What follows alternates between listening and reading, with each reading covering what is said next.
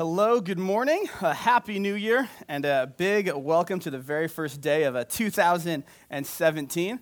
For those of you who don't know me, as Elliot mentioned, my name is Matt. I'm the youth pastor here at Seabreeze, so I spend most of my Sunday mornings more on that side of campus. But this morning, I do get to be over here to speak with the youth as well as the adults, so I'm excited about that. Today is New Year's Day. And it's a time when most people decide to come up with resolutions, decide to come up with goals for this next year, how to change their life for the better. And this could be something having to do with diet, lifestyle, financial, some kind of change maybe in your spiritual life. It might be something as simple as trying a new haircut or deciding you want to wear more hats this next year. There's kind of a wide range on what these goals are. But I think it's safe to say that people, for the most part, have the intention to do better, to improve. And that is true in all areas and walks of life. In August of this year, my wife Laura and I welcomed our firstborn into the world. So now I have the privilege and the responsibility. That's Kyson. Thank you. I have the privilege and the responsibility of being a father to my son, Kyson. And he has intentions at this young age. About a month ago, he started discovering he has hands, and he wants to help do stuff with his hands. So when you'd put a pacifier in his mouth, he would reach up to help you to hold it in his mouth. And normally what would end up happening is he would just smack it out of his mouth, and it would end up on the floor, and he would be sad. He would be crying. But his intentions were to help. His intentions were, I want to hold that chewy goodness in my mouth. But the outcome was not what he desired. It was actually quite the opposite. And I do the same thing in my life. I recently had an area brought to my attention that annoyed some people in my life, and an area that I thought I was actually being helpful in, I found out was actually not quite as helpful as I thought it was. If you don't know me, I can get kind of obsessed with like random situations in my life, and one of those is the dishes. If I have dirty dishes in my house, they have to get done. And when this mood strikes, it doesn't matter what else is going on. I must accomplish that task. To the point where if my wife Laura is, setting like dishes out to set the table or to prep for dinner, I grab them, clean them, and I start putting them away. I have no attention to what else is going on. I have guests that are over. When I'm done and it's time to do the dishes, I'll take your fork and your spoon and whatever you're not eating, and I'll start washing it for you because you obviously don't need that anymore. Now, my wife, she lets me know that she loves and appreciates the fact that I do the dishes, but she also says, it's okay to wait. It doesn't necessarily have to happen right now. My friends are more like, dude, super annoying when you start doing the dishes while we're still eating. Now, my intention is not to bother people. My intention is not to come across as unwelcoming. Please leave my home. I initially thought that it was as simple as I have a desire to have a clean kitchen, to do the dishes. Something we can all relate to. We all desire a clean kitchen. No one wants a dirty kitchen. But as I was processing it out, as I was thinking about it and talking about it as I was preparing for this message, I started to realize that a lot of the time there was more going on than just the dishes. There was an ulterior motive that was underneath it. You see, yes, I wanted the dishes done.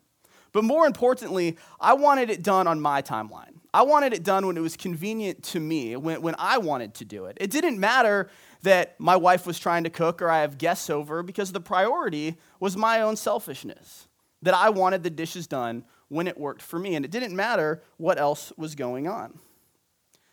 And I get it. You might think, okay, that's a little small and weird. It's dishes. And I'm right there with you, because when I was thinking about this, I was like, it's dishes, right? But then I started to realize this is what we do in a lot of areas in our life. We start to do this in both the physical world as well as the spiritual world. We have good intentions, but our good intentions don't necessarily equal the right outcome. We can easily think we have good intentions, but when we dive deeper, when we look at what's lying underneath it, we'll find that there are faulty beliefs or that our priorities are out of whack. And because of this, we need to take time to look at both the big and the little things in our life to discover what is that underlying motive, what is that underlying desire that is going on. Throughout Jesus' time here on earth, he interacted a lot with the Pharisees. And the Pharisees were the religious leaders of the day, but they too were full of good intentions. They had traditions that they wanted to follow. And I want to read to you from Mark chapter 7, verses 1 through 5, an example of this. It says, the Pharisees and some of the teachers of the law who had come from Jerusalem gathered around Jesus and saw some of his disciples eating food with hands that were defiled, that is, unwashed. The Pharisees and all the Jews do not eat unless they give their hands a ceremonial washing, holding to the tradition of the elders. When they come from the marketplace, they do not eat unless they wash, and they observe many other traditions, such as the washing of cups, pitchers, and kettles. So the Pharisees and the teachers of the law asked Jesus, "Why don't your disciples live according to the tradition of the elders instead of eating their food with defiled hands?" You see, the Pharisees were very concerned about the traditions of the elders, making sure their hands were clean, the cups, the pots, the kettles were all washed according to the requirements of the law. And later on in this chapter, Jesus calls them out, telling them they're more concerned with human traditions, with what the humans had set in place, than they were concerned with God's command and what he desired. But what I find most interesting about this whole situation is when you go back to when these laws or these traditions started, they actually started with good intention. The people that set these laws in place set them in place to keep the Israelites focused on God. There was a line of sin they didn't want them to break, so they set laws to keep them away from that. God had given them commands to obey, and they were like, let's put laws in place to keep them over here, to err on the side of caution. But what ended up happening was the intentions were good, but over time they became misleading. They became the focus. People were focusing more on what man wanted than on the commands that God had given them and what was truly the most important. You see, God is more concerned that our actions come out of a motivation that aligns with his desires than he is concerned with just the intent of our actions, our intended actions. A great example of this is found in Matthew 21. It's the story of a man who has two sons, and Jesus is once again talking with the Pharisees, and he tells this parable. It's Matthew 21, verse 28 through 31. It says this, "What do you think?" This is Jesus asking the Pharisees. "There was a man who had two sons. He went to the first and said, 'Son, go and work today in the vineyard.' 'I will not,' he answered. But he later changed his mind and went. Then the father went to the other son and said the same thing. He answered, 'I will, sir,' but he did not go. Which of the two did what his father wanted?" "The first," they answered. Jesus said to them, "Truly I tell you, the tax collectors and the prostitutes are entering the kingdom of God ahead of you." See, this parable shows the difference between the intention and the actual action. The first son was like, "I'm not going to do it." But he then went and did it. The second son said he was going to do it, had the intention of doing it, but then never actually followed through, never did what his father had asked. And in our lives, many of us want to be closer to God, want to be a better Christ follower, want to honor him in our marriage, in our relationships, in our families, at school, at work, on the teams that we are on. We want to have a character that is closer to God. But does that desire move past being just a desire? Does that intention become action? You see, being a Christ follower requires action. If we are going to move towards a Christ-centered life, it takes intentionality and it also takes action to make sure we continue to head in the direction of God. And most Christians will fall into one or two viewpoints when it comes to living their Christian life. There's the Christian in a box method, and then there's a directional Christianity where your goal and your motives is to move into a deeper relationship with God. The Christian in a box perspective is you kind of make the walls of the Christian life out of God's commands, out of the traditions of what's in the Bible. It becomes kind of the requirements to become a Christian. And they live their life based off of kind of a to-do or not to-do list. You need to go to church so that I'm good. I can't smoke or swear. I need to be nice, to serve for people. I need to be happy. I need to do what I can to get into that box that is the Christian life. And what most people, when they view the Christian life like this, they do just enough to step inside of the box, check off just enough on the list that they can say, I'm a Christian because I'm in this box. But what happens is their walk with God becomes a lot about their personal righteousness. It becomes a lot about their own abilities. And when they get to the point where they're in that box, they kind of view life as, I can now do what I want to make myself happy as long as I'm checking off enough to get inside of that box. The other idea is directional Christianity. And this is the result of a deep love and a desire to continue to move closer to God in what you do. It's based off of a belief that following God's commands, following God's path is truly the best way that you can live your life. And your goal becomes to live as closely to God, to have as close of a relationship with Him as possible in this life. The idea is what I'm doing, are my motives moving me closer to God? Is what I'm doing moving other people closer to God and pointing them in His direction? The overall goal is, am I moving towards God? Now, recently, I had the privilege of spending a week in Tokyo with our senior pastor, Bevan, and I got to meet Seiji and Kathy Oyama. There's a picture of me and Seiji up here.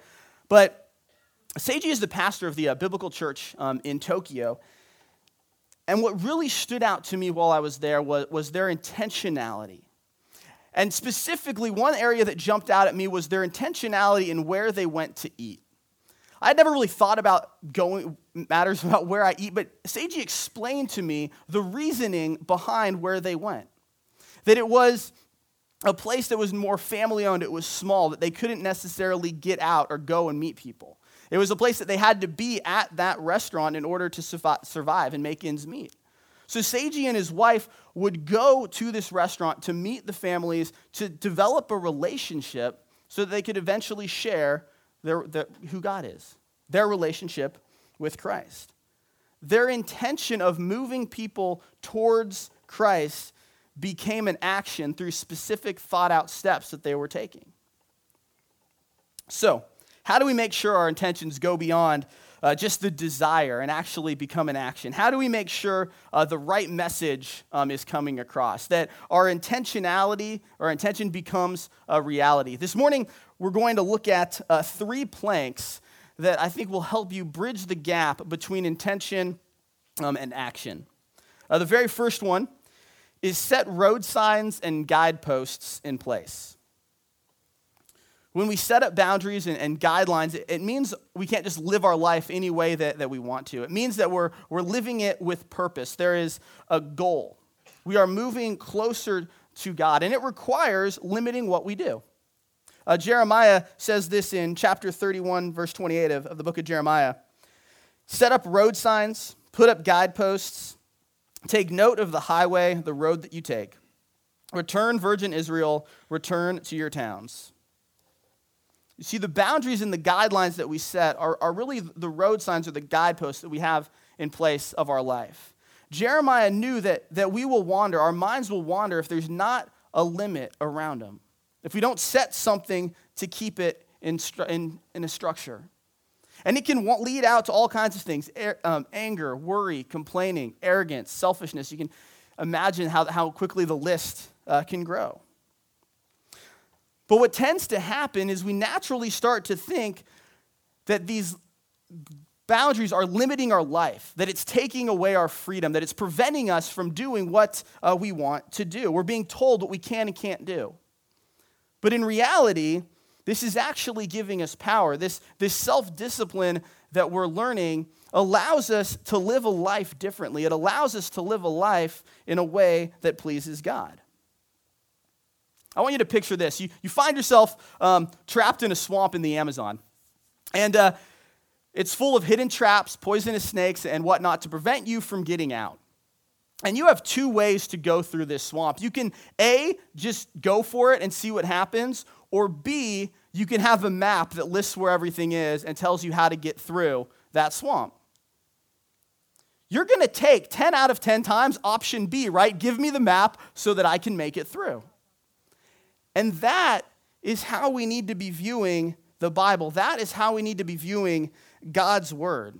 It is a map for our life, how we get through it in the way that he designed it.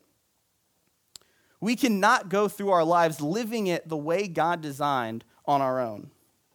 No amount of our good intentions to live a good Christian life, no amount of us trying our hardest is going to accomplish what only God can do and only the Holy Spirit can do. And that's change our desires. That's change our values and our perspectives to match God's. This can only be done through the power of the Holy Spirit, and it only can be done as we're willingly adjusting our life to match in the way that he leads.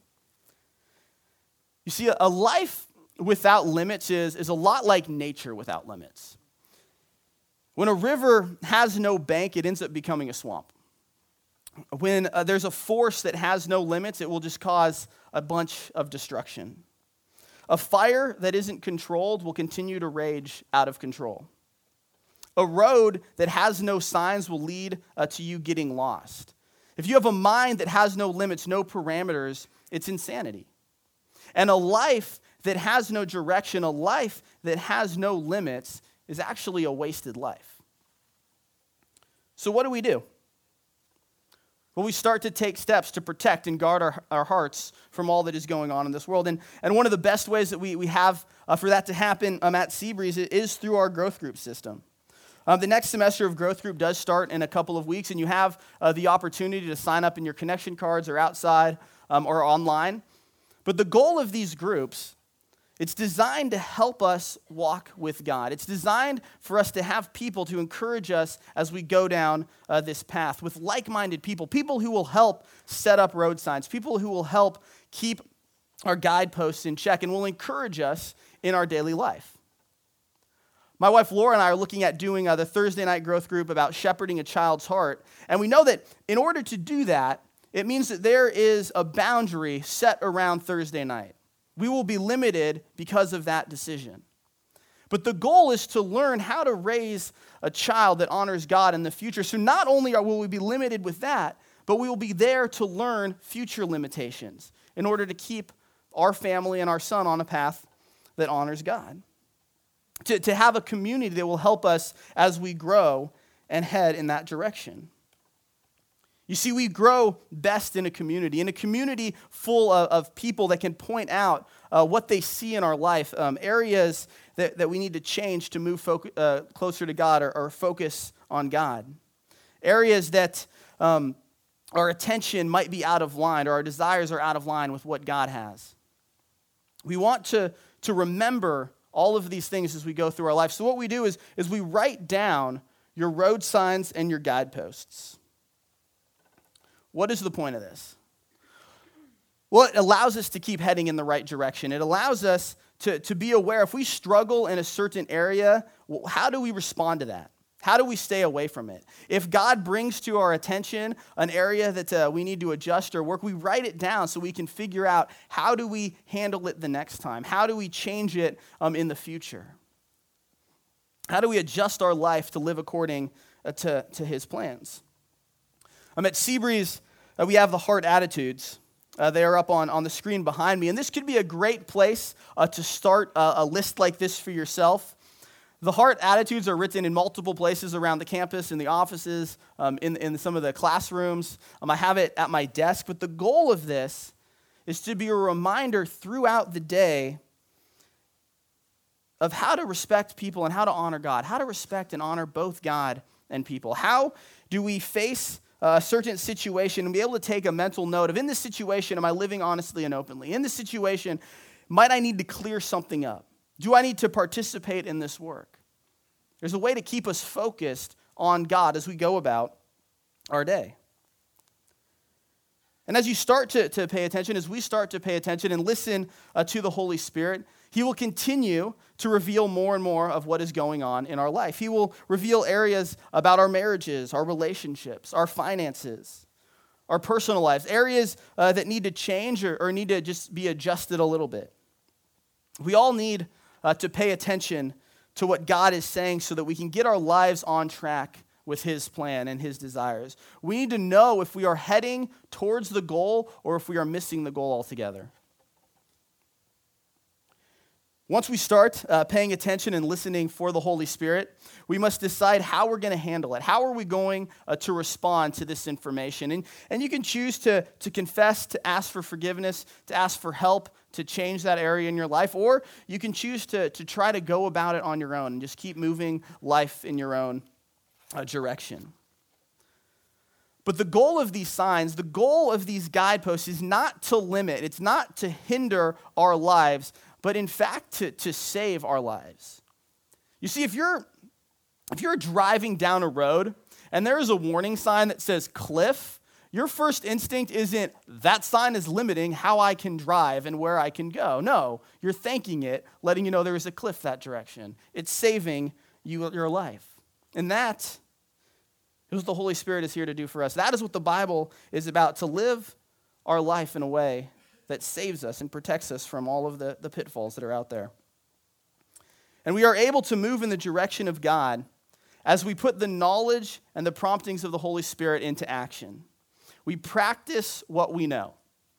This is the second plank that helps us move from intention to action. We practice what we know.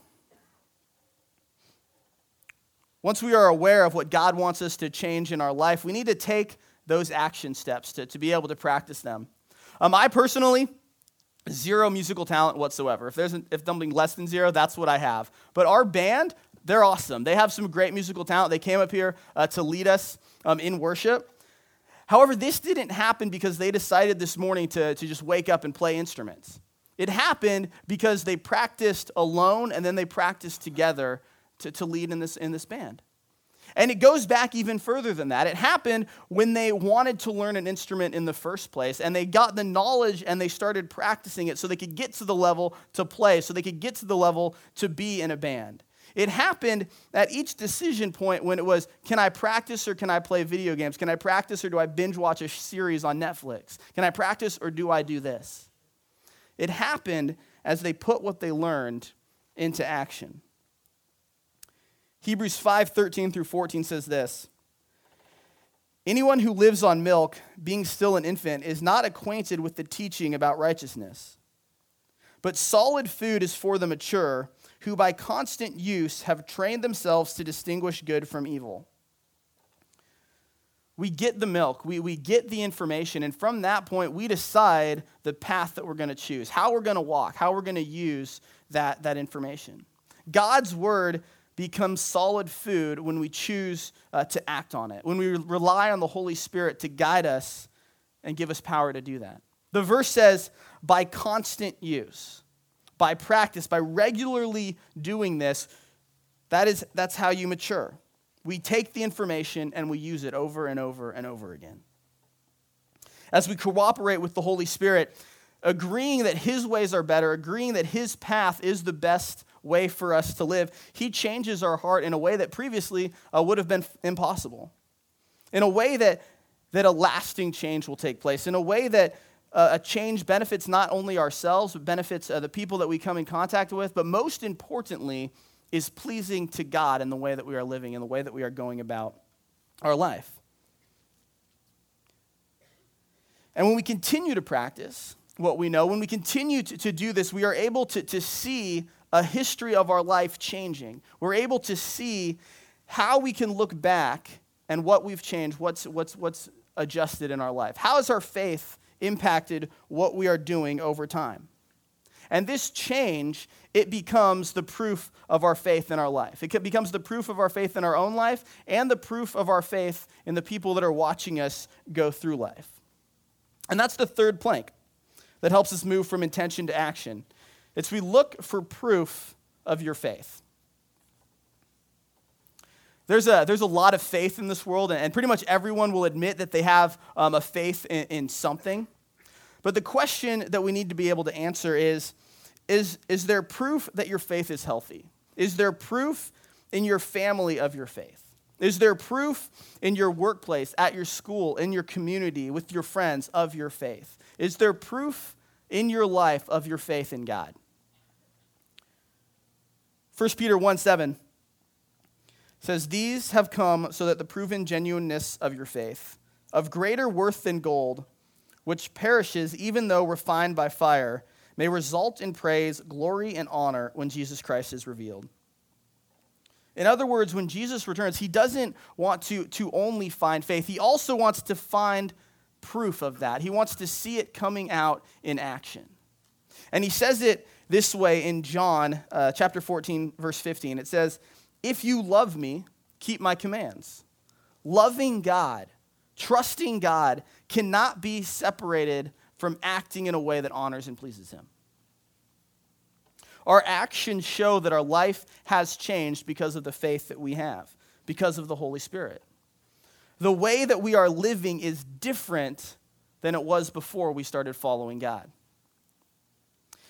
If we ask ourselves, am I a better person this year than I was last? Am I a better child, a better parent? Am I a better employee, student, spouse? Because of my faith, am I moving closer to God? If our answer to those questions is a no, or there is no change, then there is no proof of our faith. And odds are there is something wrong with how that faith is rooted. For example, if I want to be able to give more, I would look at my bank account to see if that backs it up. If I want to be able to spend more time with my wife and show her that she's valued to me, I would look in my phone or on my calendar to see, are there time periods blocked out for her? If the answers are no, then there is no proof of that happening. And the more proof we have of our faith, the more confidence we gain as we continue to walk and grow in our faith. Our faith in God is reflected by the path that we choose to live our life. And God becomes more visible in our life to the people that know us because they see our faith in action. And we become more confident that he is ever present, that he is ever ready, that he is always there to help as we continue to pursue him and make him a priority and adjust our life accordingly. Now, with the information covered today, as with really any information, we decide what we're going to do with it. We decide how we're going to use it. Some of us might just want to be able to learn new things, so maybe we can say random facts during casual conversations or speak more intelligently about different topics. Or actually learning it to figure out how to apply, how to change our life and our relationship with God going forward. But all of this comes down to is the answer to this question. Does how I live match what I say I believe? Does how I live match what I say that I believe? Is faith in God reflected in the paths we choose and in our actions? Is our faith coming out in the way that we live our lives? Are our lives and the paths supporting the beliefs that we claim to have? Are we matching how we live with what we say that we believe? Or are we choosing to live how we want? Are we choosing to go about life in our own way and trying to change the beliefs to fit that? Are we trying to fit God into the life that we want to live? Does how I live match what I say that I believe?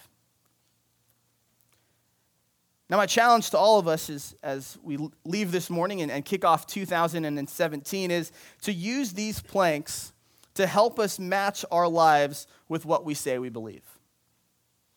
To match our actions to what God desires for us to do. And as we wrap up this morning, I do have 3 next steps that I hope will help each of us move closer in our relationship with God. The first one is sign up for growth groups. As I mentioned, you can do that on a connection card. You can do it outside, online. But take that step to get a relationship, to get a community going that will help you go about your life and help you go through your walk with God. The second is make a goal list for 2017. This is something that my wife Laura and I started doing recently because some friends did it.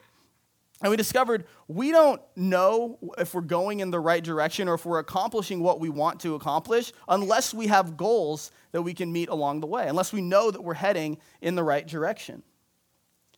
And the last thing is find someone who to support and to encourage you. This is when things are going great in your life, have someone who will support and encourage you. in that. But when things aren't going good, have that person there who can support and lift you up in the down times. But also have that person who is able to call you out on areas that you might not see, on areas that you aren't aware of, so that they can support and encourage you in your walk and in your growth with God. Let's pray. Heavenly Father, God, we come before you this morning with a mixed bag of emotions on how our life went in 2016, God. But we are before you this morning thankful and hopeful for the new year that you have given us that starts today, God. I pray that you will guide each of us as we prepare for 2017, that we face it with hope and trust that is fully on you, God. I ask that you guide and you guard our hearts as we come up with goals, as we come up with actions to take this next year, God. That you remind each of us to keep those goals focused on you and honoring you, God. I pray that you will help us remember these planks as we go through this next year and forward, God. And I pray that you will bring into our life people that will support us and encourage us in whatever life might bring at us this next year, God. People that we can rely on, people that will continually point us back to you. And then I pray that this year is a year of change for the better, a year of change that we grow in a deeper walk in relationship with you. I pray this in your name. Amen.